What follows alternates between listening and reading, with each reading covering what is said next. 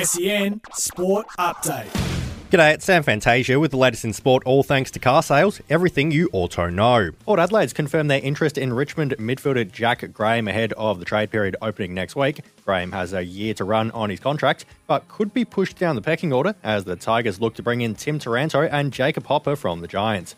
Port's General Manager of Football Chris Davies having this to say on the 24-year-old. Any player who potentially is from South Australia who wants to come back, we've got to take an interest in. There's too many players that leave South Australia to go back to their home states. Davies has also confirmed the club is hopeful for a first-round draft pick as compensation for losing free agent Carl Amon to Hawthorn.